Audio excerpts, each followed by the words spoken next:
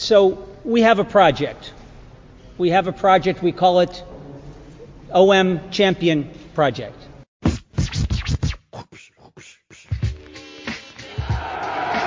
de Pelé vers Papin qui dévie habilement vers Chrysoanel qui reprend et but fantastique de Chrysoanel.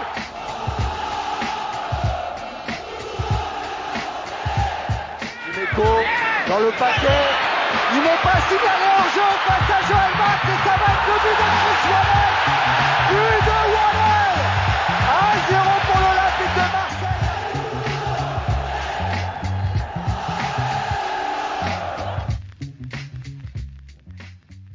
Hi everyone, welcome back to the Marseille View. It's been a few weeks. We keep saying we're going to try and shorten the gaps, and then life gets in the way, football gets in the way, and quite frankly, personally, OM got in the way. I'd sort of given up, so thinking about them, let alone talking about them on a 1 hour show, seemed like a rough task. But here we are, we've got to finish off. The season's over. We've got to finish off. We've got to debrief a bit. So here we are, not going into too much detail about the overall season, but just covering the last few weeks. We'll cover also, so since the last game, without going too much detail about the games either, we'll just go through sort of the pattern really, which is sadly happens way too often at OM. And then we'll talk about the big news, which is Igor Tudor has resigned. He's walking away. I guess he's not taking any money, so that's good. He's not seeking a lofty payout like some of our past managers have, but it leaves us maybe like a feeling of back to square one. And then we'll finish off with some commentary on Longoria's press conference today, because he always does a sort of end of season press conference. Joining me tonight, we've got Julien. Welcome back. Hi Ben, hi everyone. Yes, well, what can I say about this, the end of the season? It's like, let's say that at least it was not like last year. Like it was last year was the proper climax, and this year was like sort of long, endless, horrible, painful anticlimax. So yeah. Exactly. Well, to be fair, though, you went on a nice little road trip around Europe with your missus. Yeah, it was. You probably had the best deal out of all of us, you know. I had a very great spring, and I had also a lot of excuses not to watch the games, which was very convenient in the last weeks, I must say. Yep. Of course. Alex is here also. Welcome back. Hi everyone. Yeah, no, it's good to finish the season. It started to get a bit long towards the end, and I was focusing more on the rugby over the last few weeks, because which didn't end well for you either. Well, yeah, exactly. So it was a bit difficult, but yeah, no, the team wasn't focused, and even if we watched the game, even for us, it was hard to stay focused sometimes. But here we go. This is Callum. Thanks for joining us, mate. Pleasure to be here, mate. And yeah, I'm looking forward to it. Thanks for having me. Yeah, guys, we've set the scene really, but look, I mean, I remember, and maybe I wasn't pessimistic, but quite a few. I mean, notably Tomasz, last time we recorded, was super excited about the last game, and we were all calling it the final, and we were going to smash them, and the usual, sort of overconfidence because we'd beaten a couple of shit teams.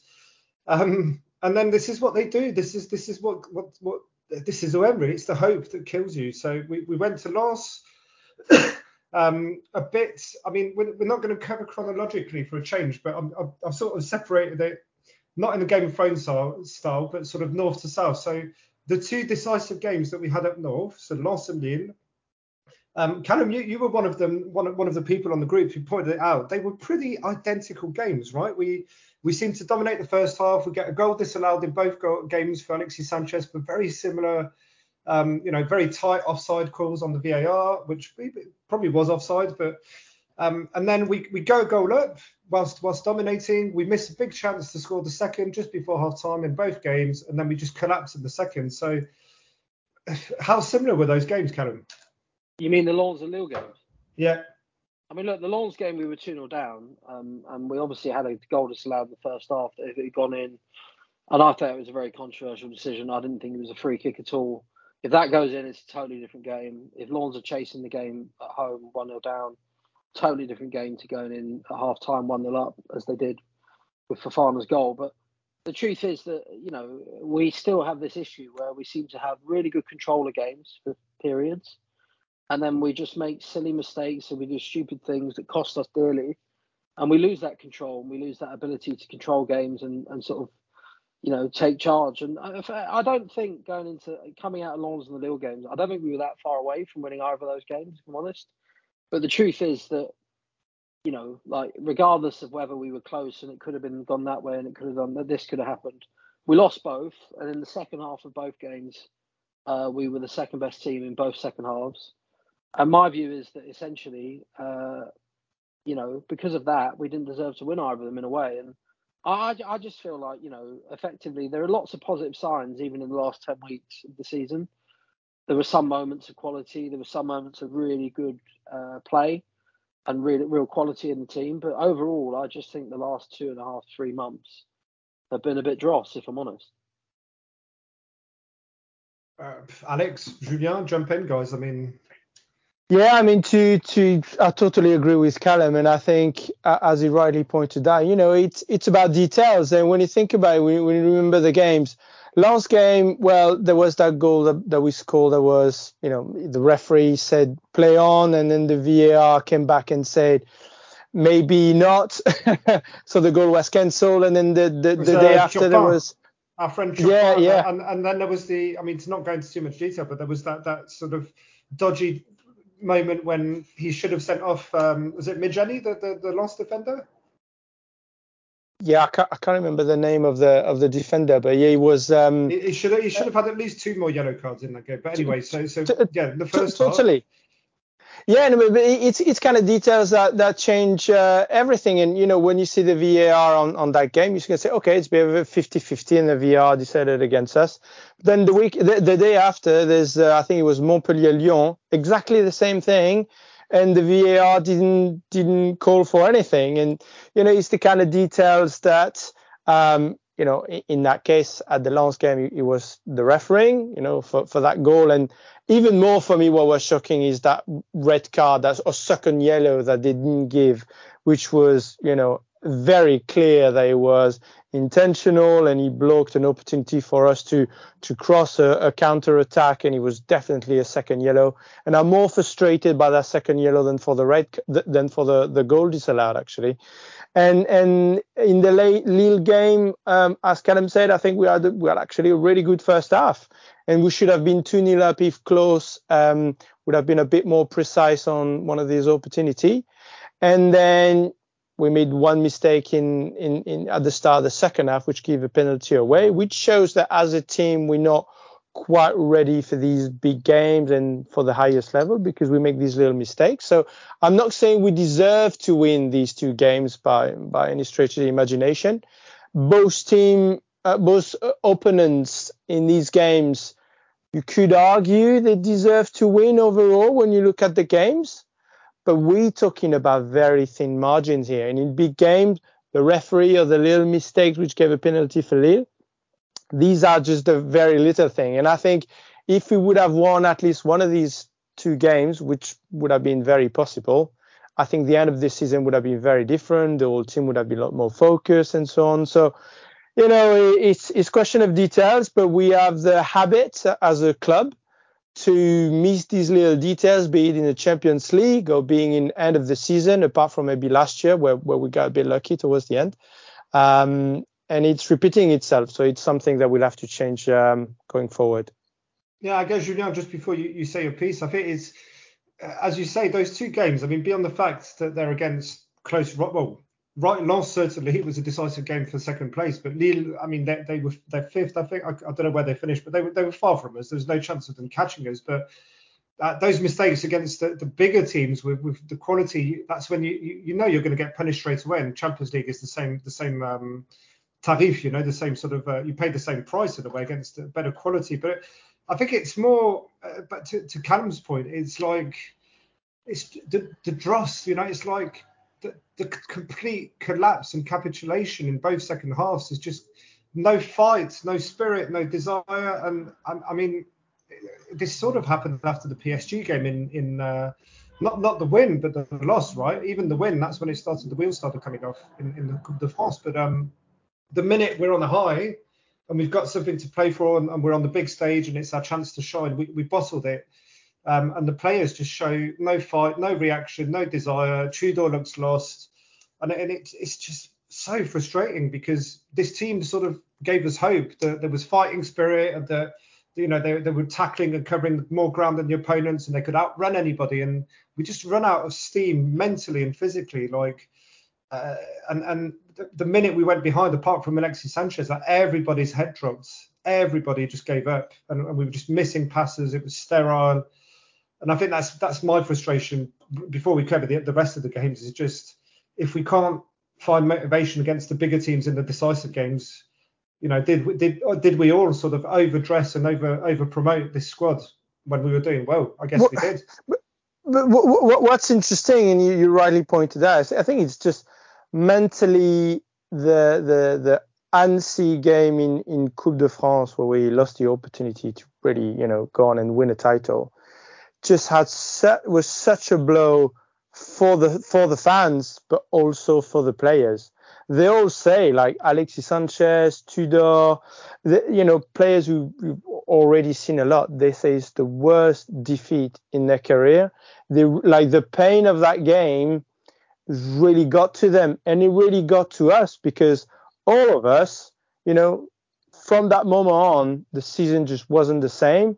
The passion, it wasn't quite the same because the sadness, the frustration was just so high after the explosion and expectation after the PSG win in the cup that, you know, that you could feel that the end of the season was just going to be a grind. We just need to get in that top 2 or worst case top 3 and let's just move on. And we could feel that from the fans, and definitely you could feel that from the players. At least they found a way to fight through to get that third place. And not that they deserve any praise for that, but, you know, it was the kind of season that could have gone. It was the minimum. But it could have gone a lot more south than that, you know. I think we were close to a real collapse, a bit like a Bielsa season where we finished 4th or 5th, I can't remember, where, you know, everything just collapsed because mentally the team wasn't there. And, you know, it's the same feeling that we have. Like it was a slow, you know, downhill, apart from the Lyon game maybe in the first half against Lens. All the rest was pretty difficult. Yeah. Julien, anything to add about those two sort of biggish games that we lost up north? Well, yeah, like I don't know. Overall, we get 0 points out of 6 against Lens.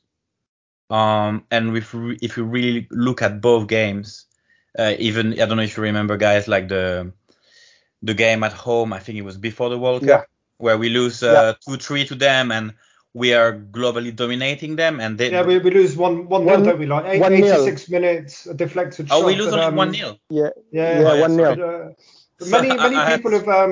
Many people. I mean, I remember saying it at the time, but a few people in the WhatsApp group pointed out, like Loic, for example, in our WhatsApp group, he reckons that was probably our best performance of the season. Yeah, exactly. But we don't get the points for it, right? Yeah. So yeah.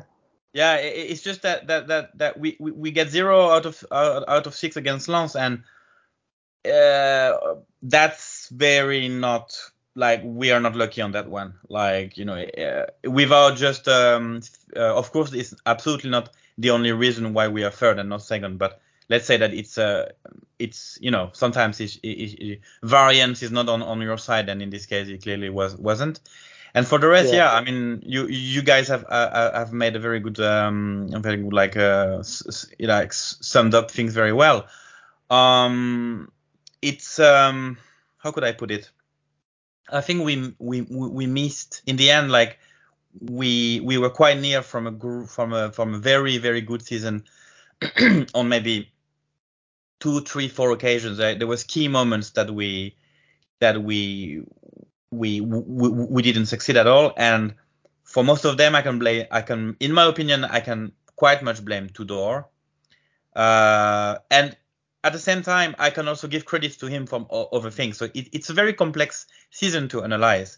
I think the reason why we feel so low now is because we were feeling so high, like it's from the sort of having so much hopes, and we all got, I guess, too carried away.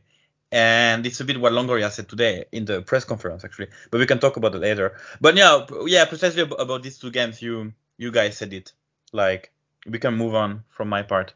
Yeah, I guess we're not going to even cover that. Yeah, and the end of the season, game, etc. I understand. Well, no, I guess no. I mean, Angers, like we beat Angers 3-1 at home. Like, what did do? We went a fucking goal down yet again at the Vélodrome, and everybody was thinking, Jesus Christ, this is it. Like, we've completely given up now. And then Payet, personally, I hope it was his jubilé, his farewell to Marseille.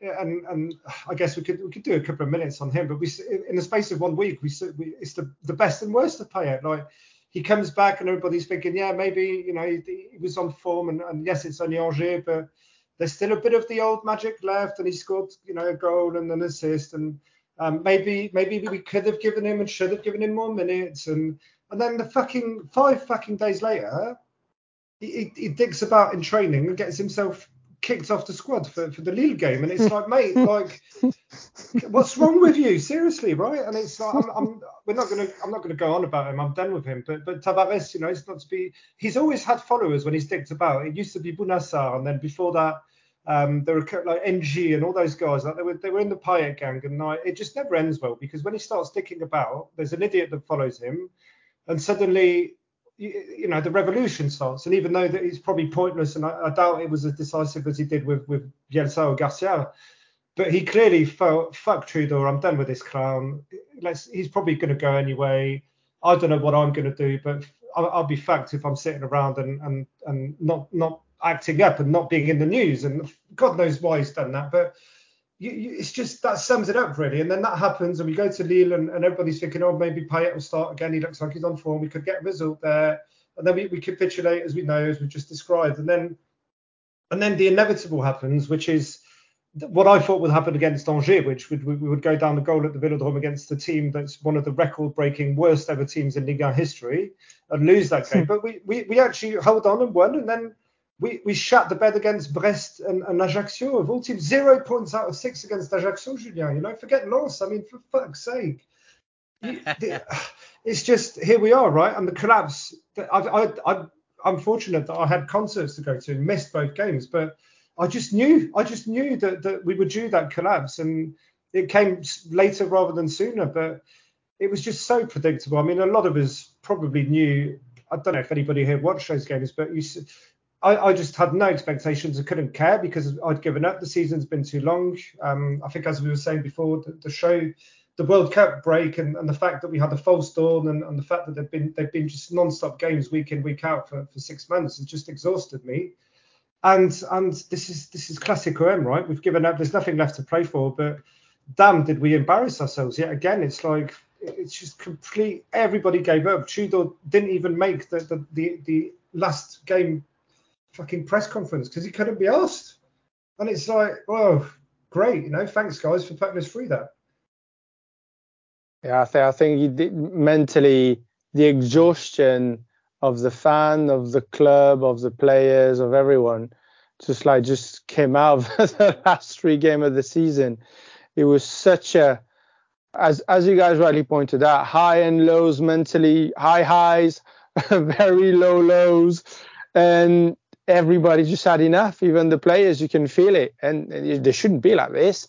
They should continue to fight, even and show a good side of OM, but just nobody couldn't. Which shows, I think, and when you think of this season and when you think of this game, the Ajaccio game where we haven't won any points against them, the Strasbourg games where we drew where both time we were leading in the last few minutes, Lens game where both of them we could have had a bit better. And for me, I've got a player who summarized the season very well, and for me it'd be Jonathan Klaus. I think the guy is there. He tried his best. I think he's improved a lot in terms of his fighting, his run, his effort. He brought a lot. He was decisive. He gave a lot of assists and so on. But at the end of the day, in a lot of big games, he was missing that final touch, that final moment of class, that moment of mental strength to put the ball in. And I'm thinking in a game like at Lille, where he had the opportunity. I think in the first game at home against Lens, he had another opportunity as well. And for me, he summarized the season with a lot of progression, amazing in some games, making the difference, but somehow overall, like the squad, lacking a bit of that little bit of quality and lacking a bit of that mental toughness just yet, even with the improvement. And I think for me, that summarized the season quite well. I mean, Callum, you're probably the only person who maybe caught one of those two games, no? I didn't watch either, if I'm honest, but I just want to go back. Don't blame you, mate.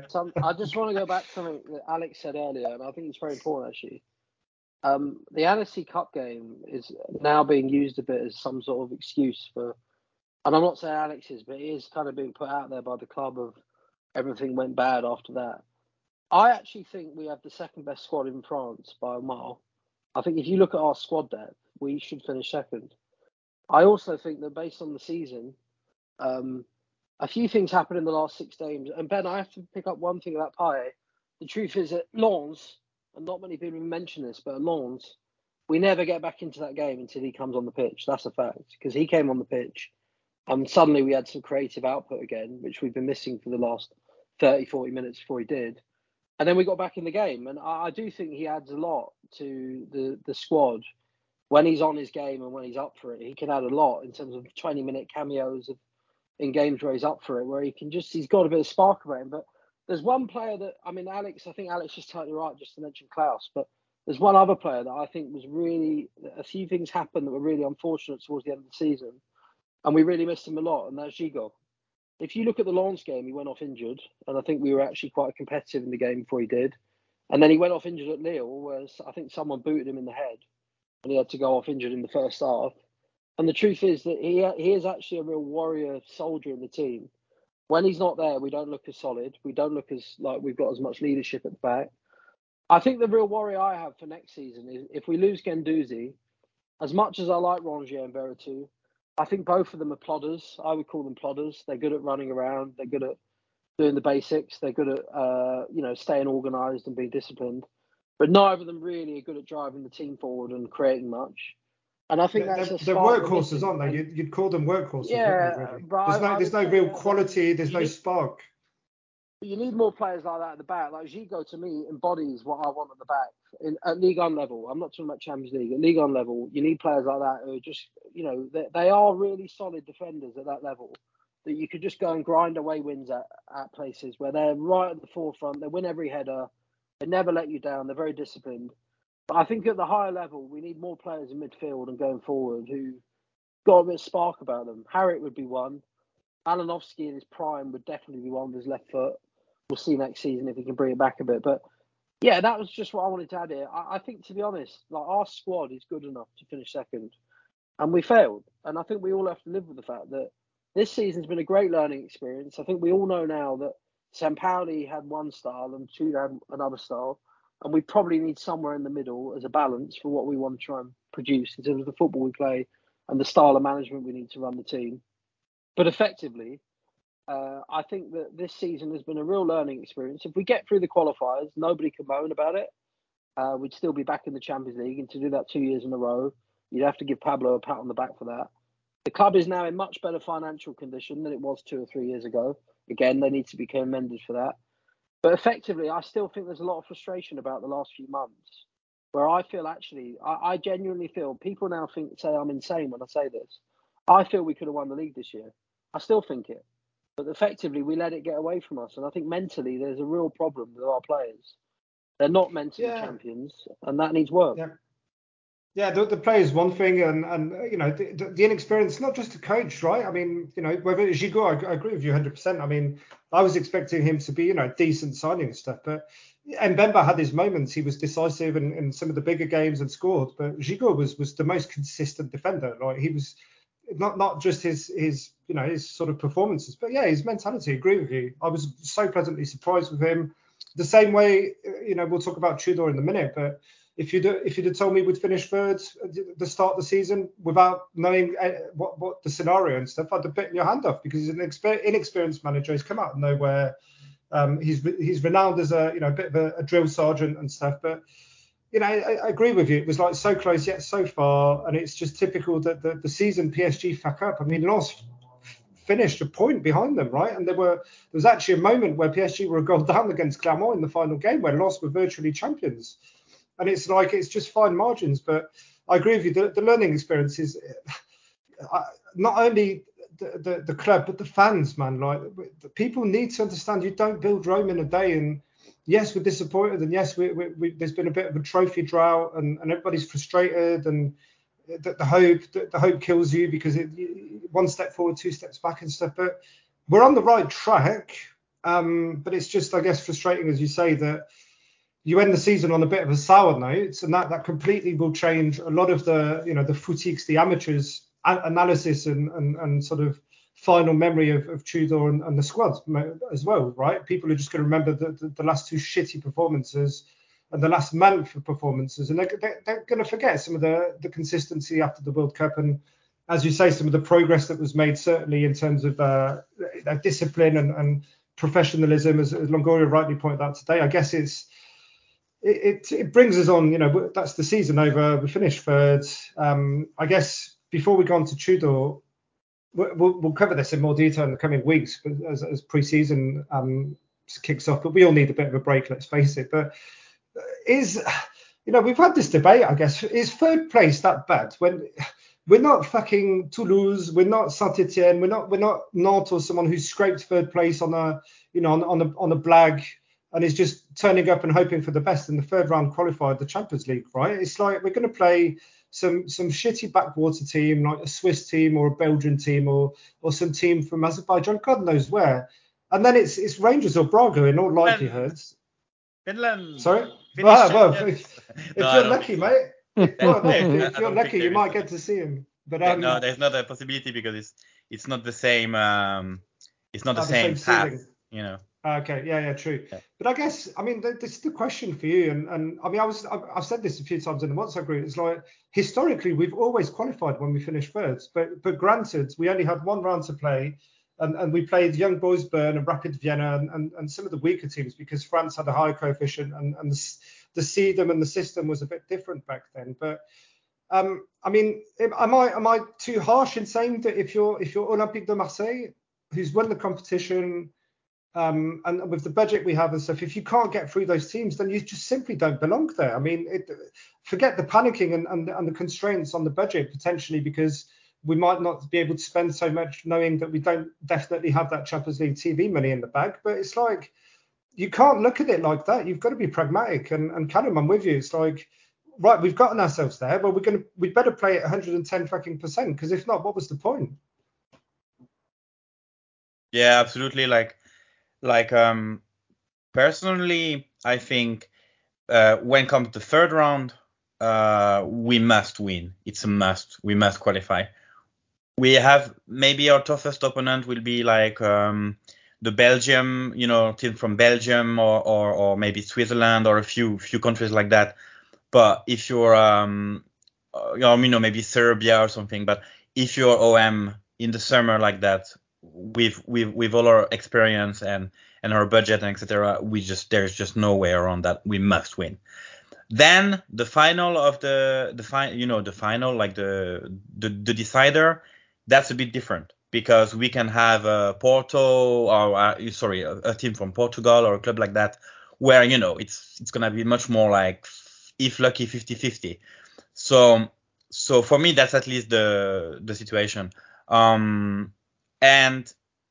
I don't know why, I'm kind of optimistic-ish for this thing. Like, I think we are a much better club for that, for a summertime qualification in August. We are a much better city than Monaco, for example.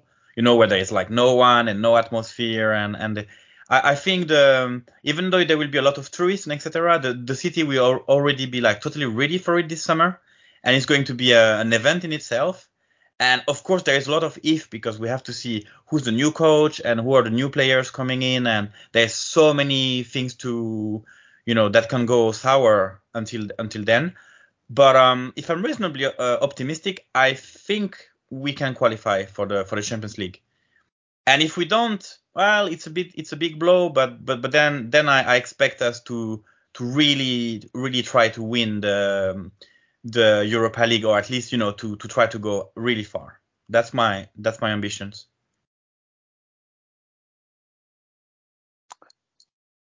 Yeah, I agree. Not sure what to add. I mean, when you think about it, the first round will be early August, so we may not have all our squad. I think it'd be very important to keep some of our leaders. So, for instance, sorry, just to say, mate, you say that, but I mean, this year was a bit particular. But every year, like Ligue 1 starts like the first or second weekend in August. So literally, our season kicks off with the first leg of this third round, and then it's straight into Ligue 1, and then it's 2 games a week for the whole of August. It's 8 games in August if we get through the first qualification round, right? So, I mean, by then, it's not really that different, apart from the fact that the players need to be super fit by then. But every team's going to be in a similar situation, right? But if you look at it, it's not like we're starting in early July or something, right? No, true. My point is more, if you lose, let's say Alexis Sanchez decided to leave, and we know how important it is.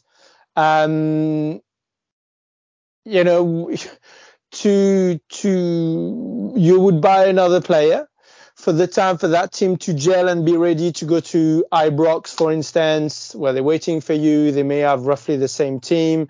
They're fully prepared because they've only played like 2 games in Scotland and so on. It will not be an easy task, that's for sure. Now, if you keep some of your key players, so I'm thinking top of my head, Alexis Sanchez, Under, Klose, and whatever, then you'd have a structure of a team that I think should be better than Rangers in that case. But it's definitely going to be challenging. And Braga, look, we just bought one of their best player and put a lot of money on it. So technically, we should be seen as a better team. But Braga play a really good football. They are very complete. They play really well together as a team. And if we go through too many changes, it could be difficult to qualify.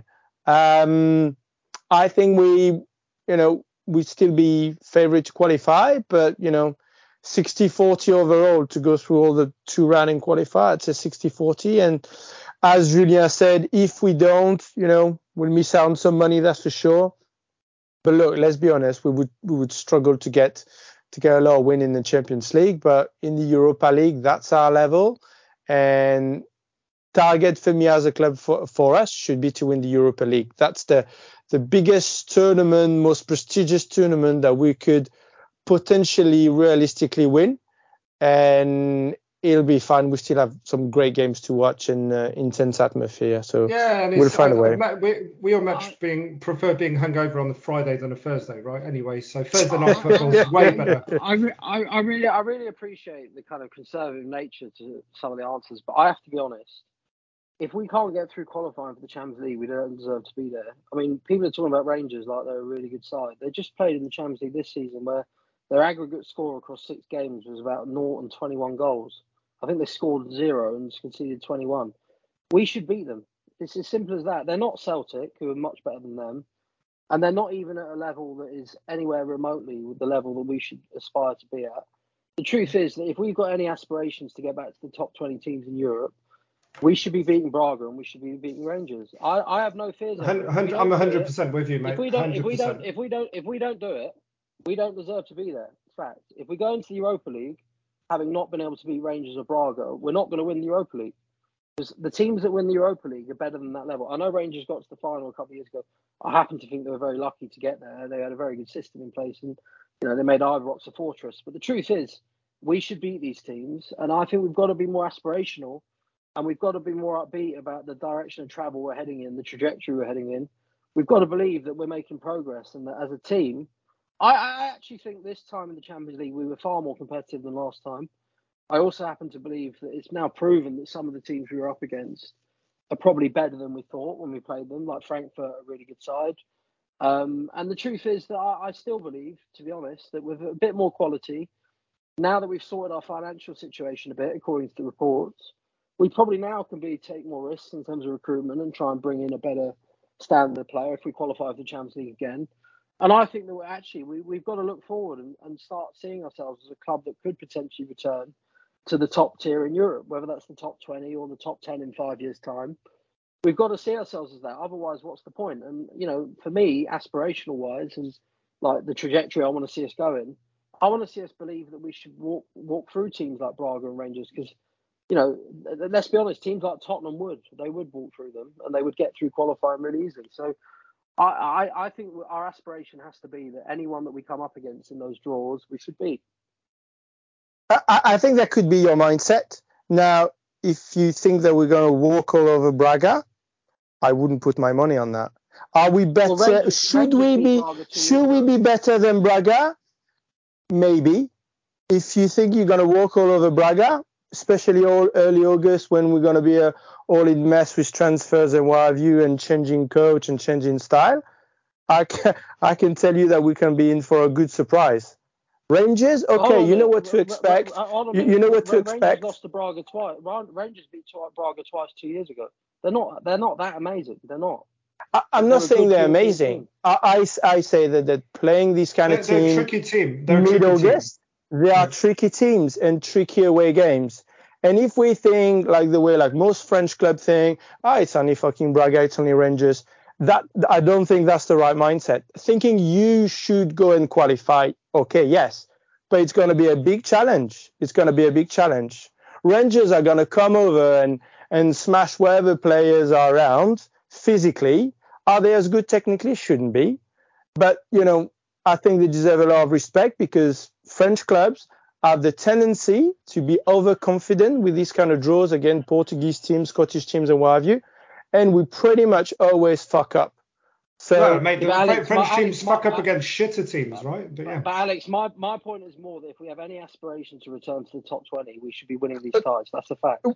I think to go with Callum's point to finish on this, that's my view as well. But I guess it's set on the fact that what I think, Callum, what you're trying to say, what I see when I say that is the way you approach it is you get the new manager in the next 2 weeks confirmed, done pre-season program all signed off.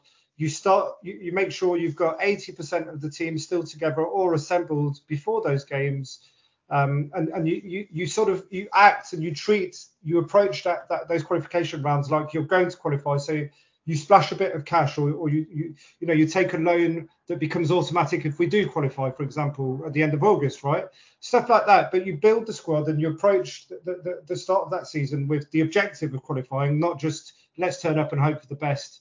We've got 5 star players that are willing to sign if we do get through these rounds. Well, no, they won't, because we won't get through them without some quality in the team. So that's the way I sort of view it. To go in your direction, Callum, is that's the approach, means that you build and you put yourself in the best possible position to qualify and to at least give it a proper go. You don't just turn up with half a squad and a manager that's just arrived because we struggled to get to convince someone to join and hope for the best. But I guess, Alex, I also know, because you and I are pretty similar in this vein, is that we know the bad side of OM too much, and if Zubi and Zubizarreta and Nero were still here, we'd all be going, fuck that, we're never getting through, because we'll be missing half the squads.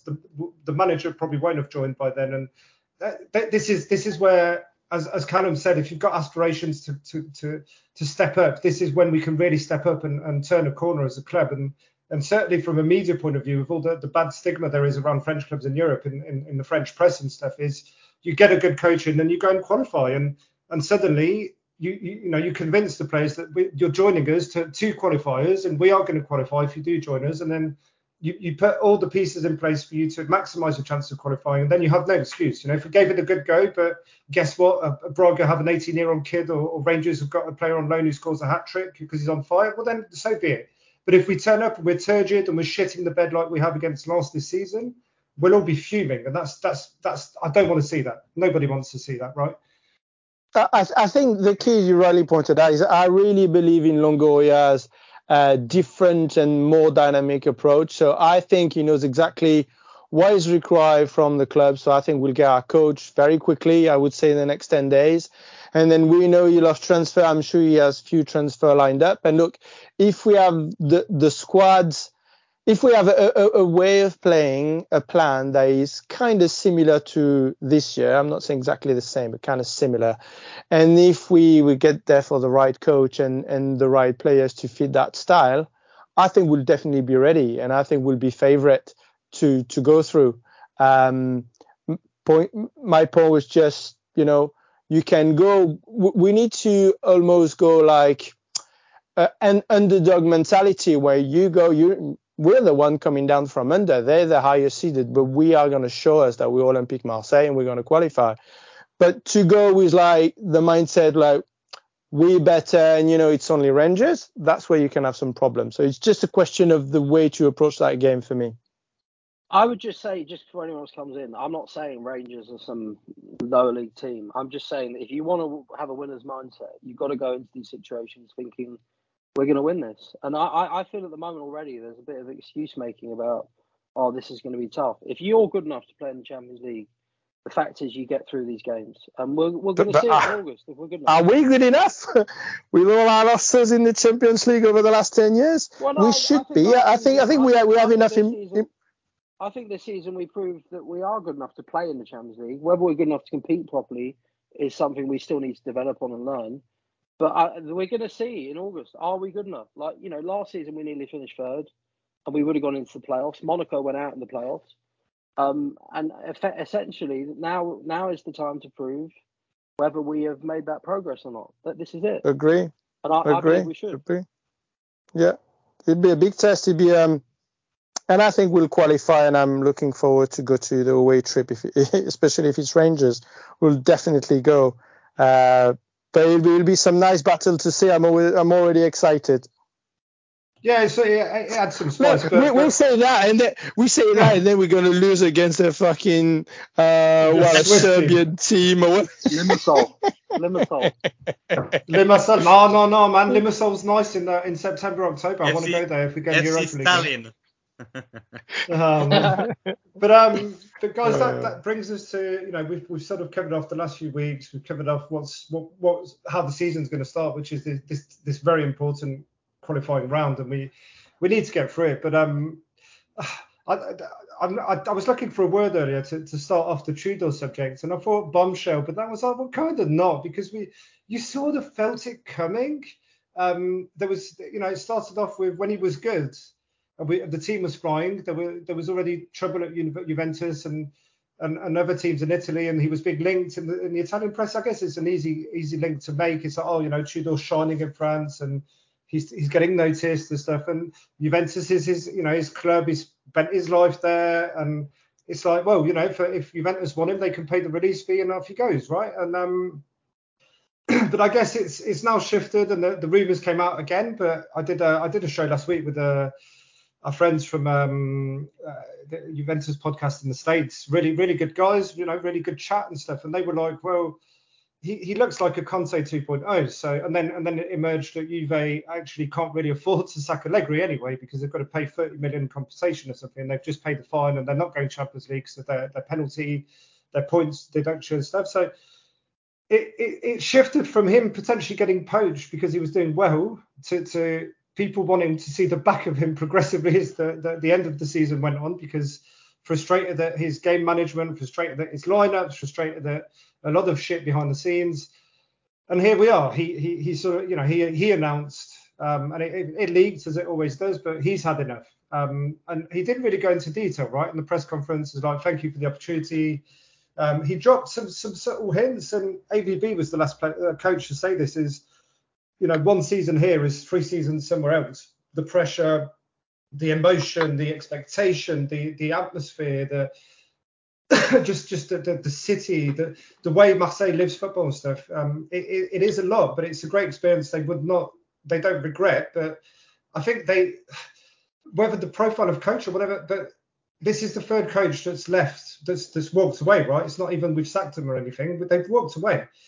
And it's like, before we go into Trudeau and the reasons why, is like, do you think this is, yeah, it's never good to change coach and stuff, but who knows? Longoria and Ribalta might pull another white rabbit out of the bag and get a good manager in who can transition fine, and we don't experience a big dip like we thought we would last summer. But I guess where do we go from here? And what before that? What do you think the reasons were for Tudor? And very quickly, like shotgun round, I'm going to go with he's had enough. He's realised that regardless of the ambitions of the club and the financial potential and the transfer market and stuff, I think he grew really frustrated with some of the attitudes in the squad in the last few weeks.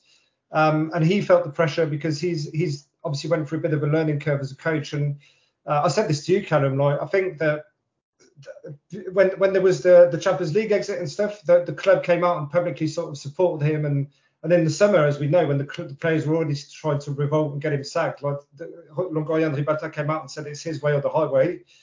But I think he felt a bit isolated after the NC defeat and elimination, and he had to sort of bear the brunt of that in the press, and he had to sort of try and remobilise everybody, and he just couldn't get it going again. So I think that really hurt him in his pride and his ability as well, because he's like, shit, if I can't motivate them, then what's the point?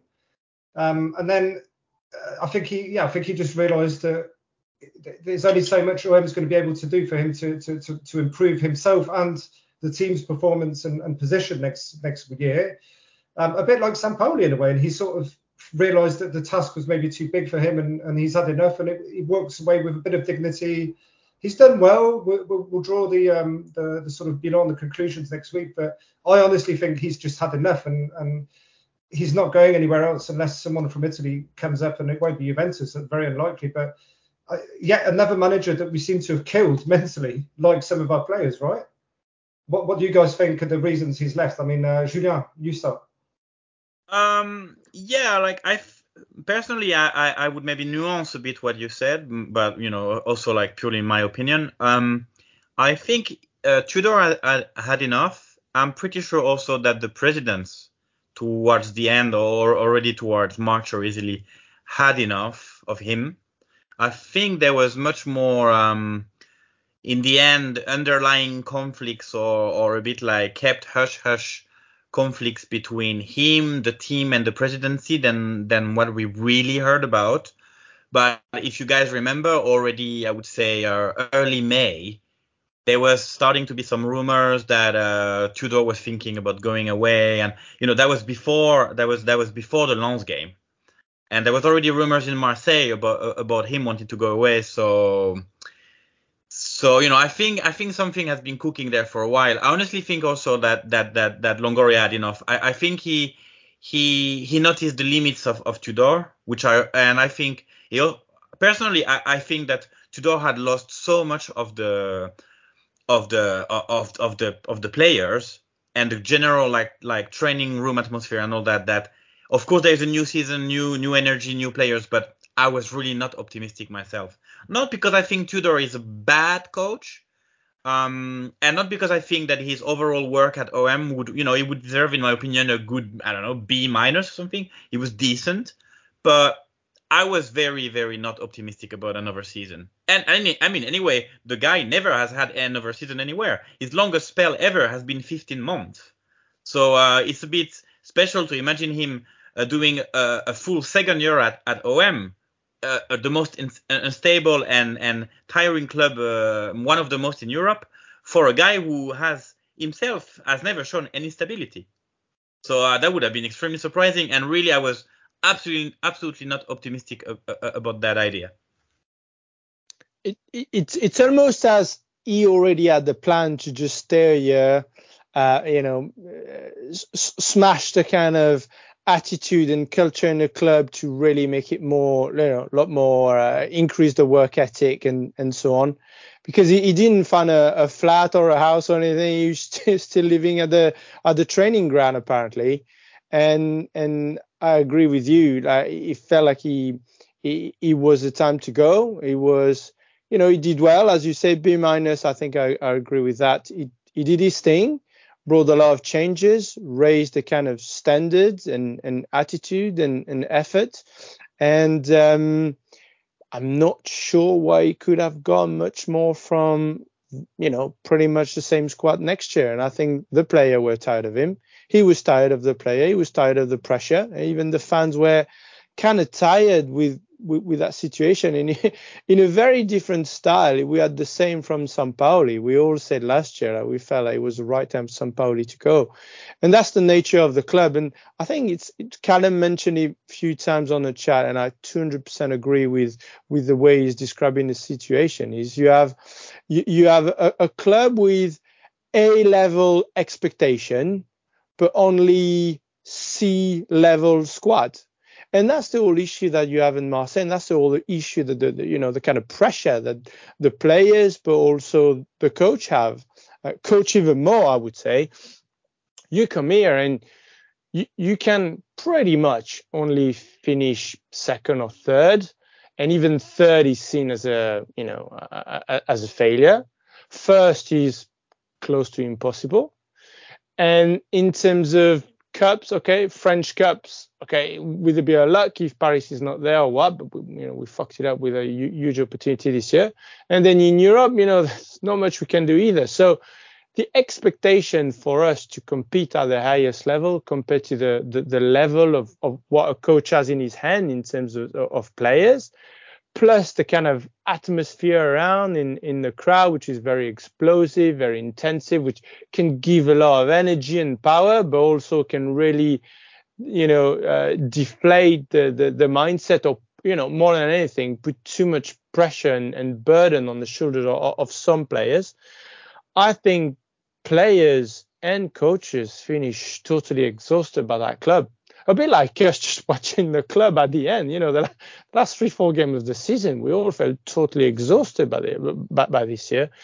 And I think in a way with that kind of club that it's so explosive and it's so passionate that a role of, a new coach every season or max every 2 seasons, and, a change of players, like 40% of the squad every season. I think it's kind of the way it works for us. And I don't plan on anything long term with the coach staying 3 years and the same kind of nucleus of players for a long time. We're not that kind of club. We know AC Milan, we know Juventus, we know, Manchester United. We having the money and the structure and what have you to keep the same quality player. As soon as we have a great quality player, we have to sell him. And a lot of time we recruit badly, and when the players fail with the higher salary that they have compared to the rest of the French league, the players prefer to stay and not work as hard. So I think it's exactly what I was going to say. I mean, it's exactly what I was going to say. Is when we have had the nucleus in recent years, it's been the wrong kind. It's been, I mean, exactly.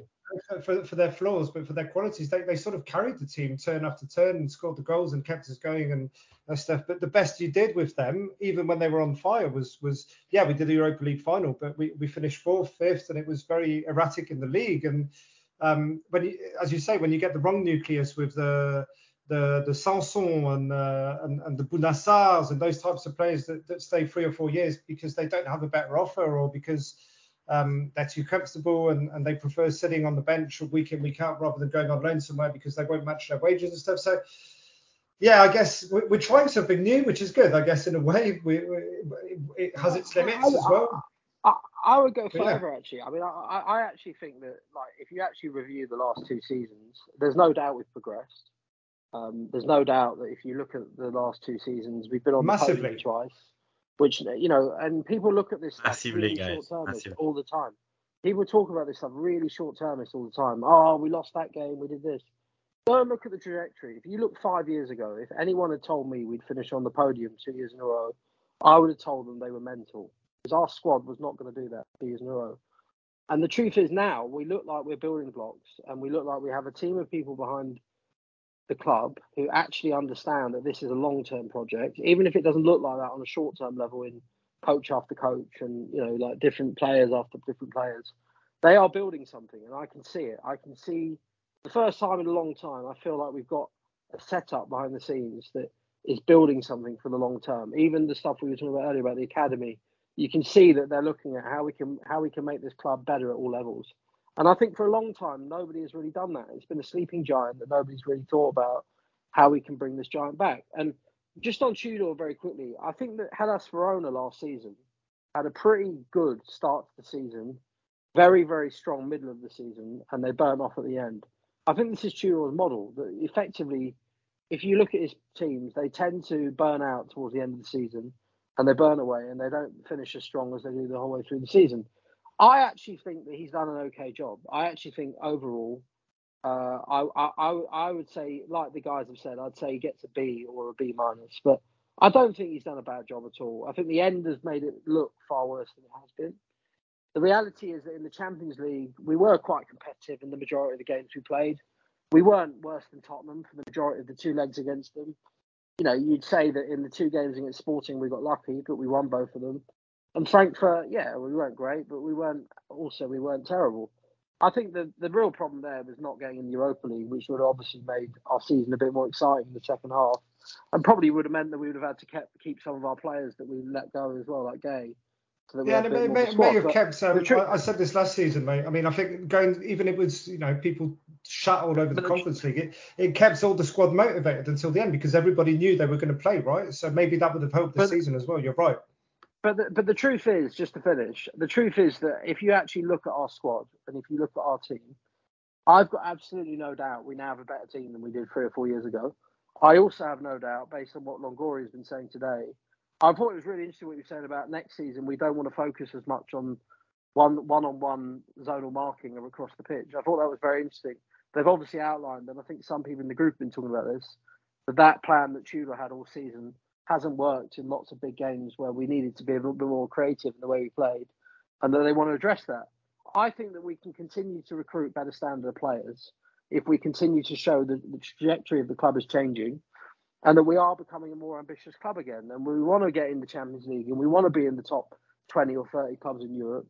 We can continue to, recruit better players. And the truth is that, the financial results as they seem to be coming out pretty soon seem to suggest that we're on a much better financial footing now than we have been. And that's only going to help. So, no, I would commend Tudor for most of this season. I think towards the end it became really, really difficult and really, really challenging. But I don't think he's done a bad job. And whatever he does moving forward, I hope he does well.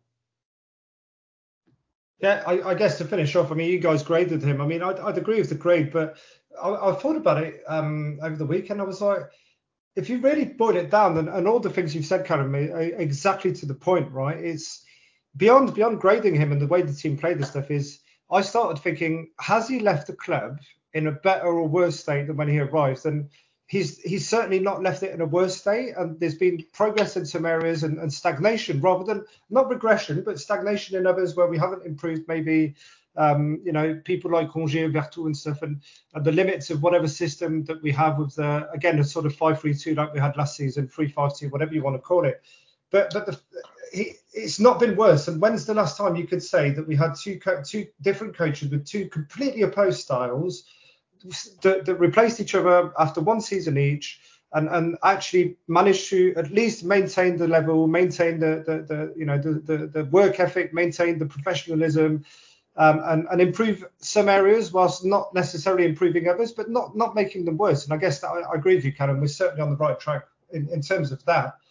How do we build on that? And I guess I'll cover off very briefly what Longoria said, and he did a bit of a post-mortem of the season. He's been doing this ever since he joined the club. Fair play to him. He's not shy, doesn't hide away from any questions.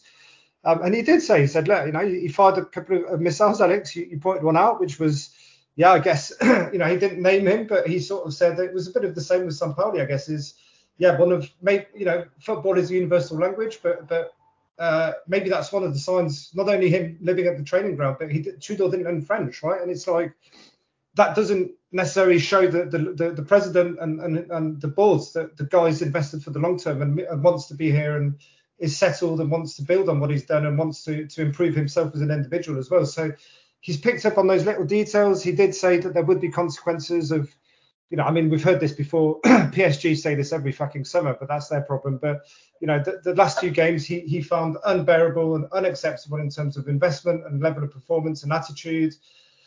Maybe, that learning curve, as you said, Callum, for everyone. But that was sort of what he said, and he shut on the sort of academy system as well, not the system but the infrastructures and stuff. So that's a long-term plan, and we know that that's separate, and we can't sort of expect anything from that. But he seems to give a shit, which makes a big difference, and whatever they do there can only be an improvement. But I guess, where does he go next? Where do him and Ribalta go next? And we're going to finish off in a couple of minutes, but you don't have to name a coach or something, but we've been linked with a few people. The classic, usual Marcelino, who's a mate of Ribalta and Longoria, Ange Postecoglou, who was at Celtic, but he's just joined Spurs, so that's fact.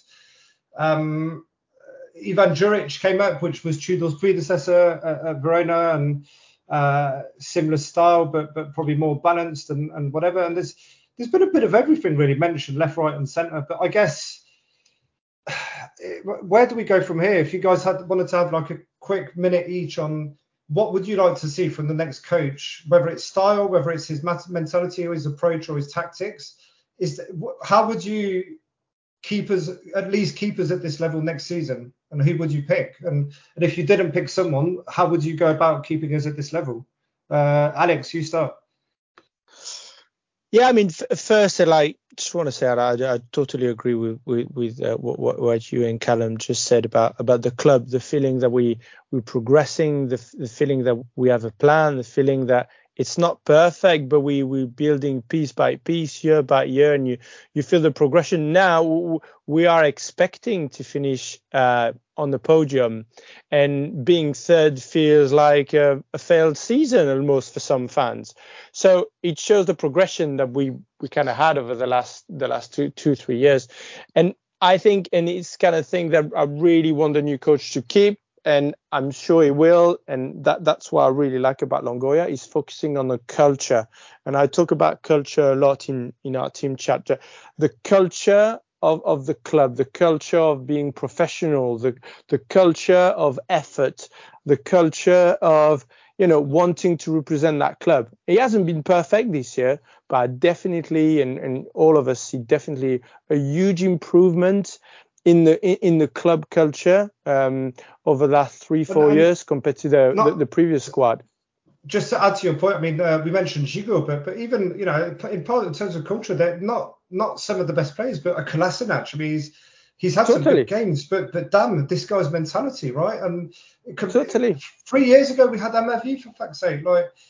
So I 100% agree is adding more of that mold of players, that mold of mentality monsters, as Klopp would call them. And I think the great example would be when you see, the one like Gerson, for instance, who didn't respond to that change in terms of effort and discipline and so on, or a Payet because he won on the bench most of the year. But then you like someone like Under, who was a bit not really making the effort. You just had to bring him up. You were always going to name him.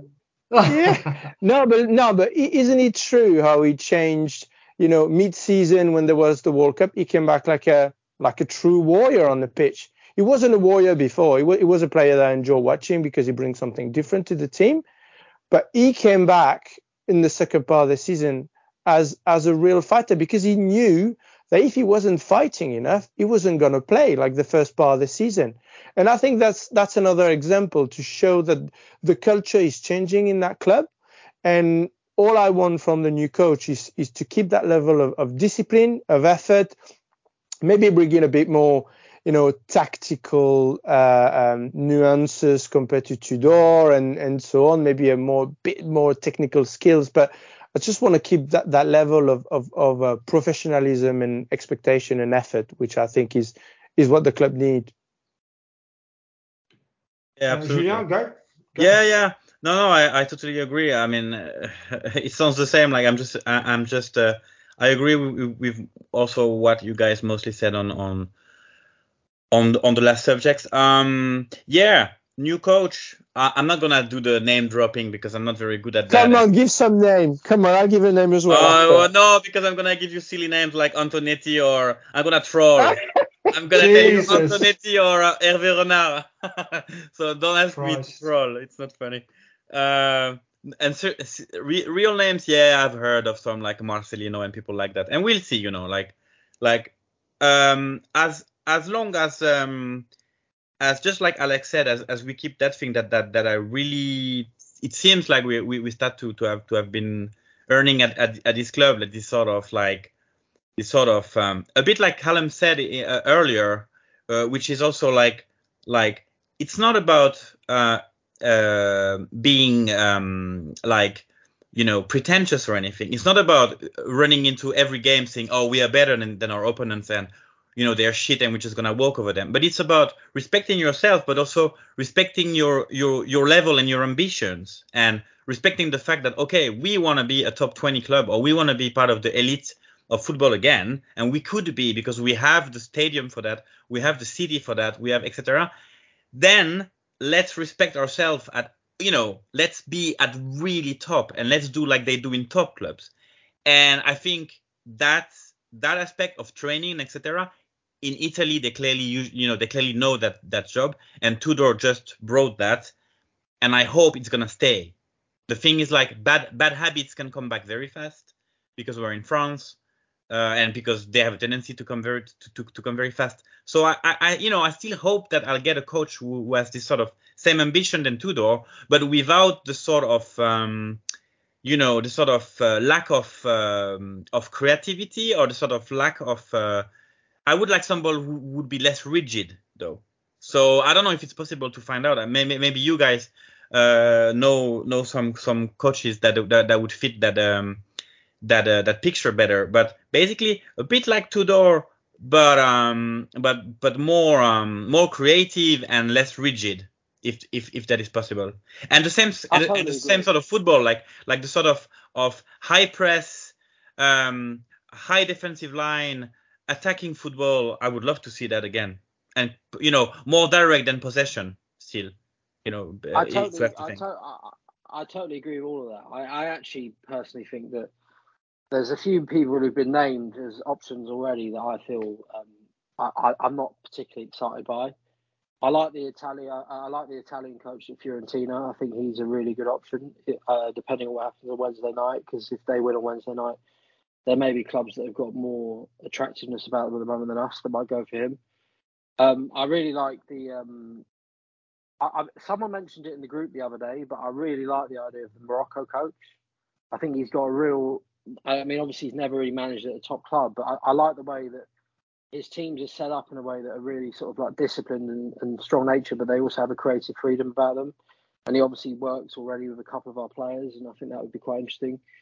And then, I mean, obviously the names that have been mentioned already would be interesting to me, but I just feel like we've got to get a coach who kind of can combine Tudor's professionalism and, like really professional attitude with also giving the players a bit more creative freedom and a bit more, freedom of spirit to go and produce things and do things. And I actually don't think we should think about who we're going to sell until we've got a coach, because the truth is that, again, Doozy might fit really, really well in a new coach's system, and there might be other players currently in our collective that wouldn't. And I think we've got to make that decision before we decide who goes this summer. Even Apaye, if I'm honest, I don't think we should definitely confirm he's going until we know that coach is, because a coach might be able to use him for half an hour every week in a really effective way, being the elder statesman he is, in the way that Tudor probably couldn't. And so, I think we've got to. I totally agree with what Julien just said. I think that it's got to be someone who can mix together those two things. It's very hard to find, but there are options out there who might fill that role. Yeah, I guess we'll finish off. I mean, I all agree with you guys, but it's, I mean, I remember we had this chat like a couple of years ago before any of you guys were on the pod and stuff, but it felt very repetitive. We had Gasset and AVB, and it was like, we want fight, we want some discipline, we want some, a step up in terms of demanding more from the players, and more investment, and more professionalism and more effort and all that. And we've had that now. So I guess we've now set a minimum standard on that front, and a culture point of view, as you say, Alex, and a mentality. Hopefully Sanchez stays, but Gigot and Kolasinac and some of those guys, they're the stalwarts in a way. They're the sort of like a Granit Xhaka has been at Arsenal. He's had a resurgence and he's leaving and stuff. But he went for a bad patch. But this year he came out. He was the silent captain, and having those guys that know the level of expectations but will sweat their balls off every game, even if they're not the best performers, is important in the dressing room. But for any manager who comes in, because they played elsewhere and They're not the typical sort of French players who just think they've made it and lazy in training. But it's a hard one, and we'll see. I put my trust in Longoria and Ribalta because you have to, right? They've proven 2 years in a row, despite the setbacks and some of the shit. There's been we all acknowledged all season and again tonight the progress. So they have time. It's happened sooner than it did with Sampaoli, but we've got time. We need it to happen quick because we have the Champions League playoff, as we know. Callum, to your point, we talk about selling, but we talked about it last year when we finished on a high, and there were no fucking offers, right? People were saying Jerson 50 million left, right, and centre, and nobody came in for him. And Kamara went to Villa and stuff and had a good season. But I mean, yes, we whatever reason McCourt may want to sell, or we may see an opportunity to sell someone. I'd agree with you. Let's wait till the coach comes in. But if we do sell, more than making up the numbers, if you have to replace Guendouzi, then you have to get someone who's hungry and who's on a similar trajectory, similar age, and similar mindset. And you come in and we're gonna give you a chance to try and get close to the French squad. And that's one thing. But I don't know. I mean, I'm torn. The names are the names, and they're as last season, we were linked with every man under the sun, and they pulled Trudeau out of nowhere, and it worked, right? I mean, it's not going to last forever, this luck and this wave of you get lucky, not only the new coach, but replacing the squad every season, and you get lucky with results again and go Champions League. But I'm a bit torn whether I'm not saying they would come or they would consider it, but a Mourinho type, for example, on one end of the spectrum, yes, people would be pissed off because it may be boring games, but guess what? He doesn't lose at home.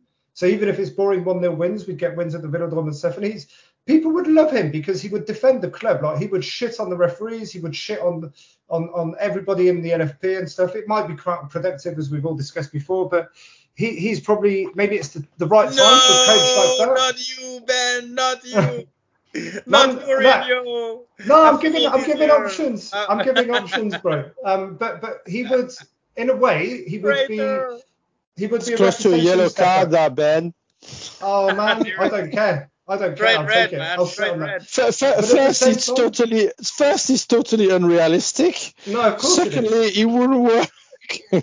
maybe not, but a type like maybe. But what I mean, forget the name, but maybe we try and go for someone who's got a bit of a reputation about them, like that, and that's again, it's fully speculative. But a Luis Enrique or a coach like that that's been out of the market for a while, like Laurent Blanc was, and they've proven themselves elsewhere, whatever. But it's unrealistic, and I don't think Longoria and Ribalta personally want to deal with someone who's got that ego and stuff, which is fair enough.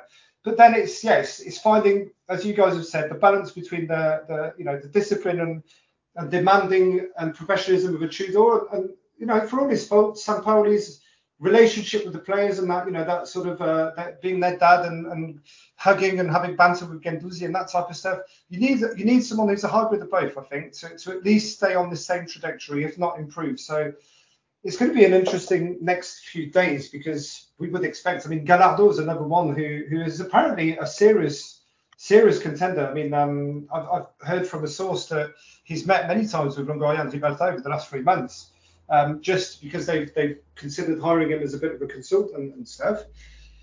But he, who knows? But we should hopefully know soon enough, and we'll leave it at that. And I guess the next time we'll speak to you guys will be knowing our luck. This happened last year when we were doing the Mercato, and we finished the podcast, and then 2 hours later we signed 2 players at like 11 p.m. So I would like to say we'll speak to you guys again in the next couple of weeks when we know who the manager is. But for all we know, he's going to be announced tomorrow. We'll see. But guys, thanks for joining again. We've got we'll do, I think in a couple of weeks, we'll do the post-mortem of the season as we always do. But at the end of June, before pre-season stuff, and touch words, we'll get Stefan back for this, because he's the awards man, right? We'll do the Marseille View Awards, which is one of our favourite things to do every summer, and he's come up with so many creative names for them and stuff, and I think it'll be controversial this year, because we all have a bit of a different opinion on who should be the best player, or what was the best goal, or what was the best moment and stuff. But we'll find out. Guys, thanks for listening, thanks for joining as always. And we'll be in touch soon. Bye.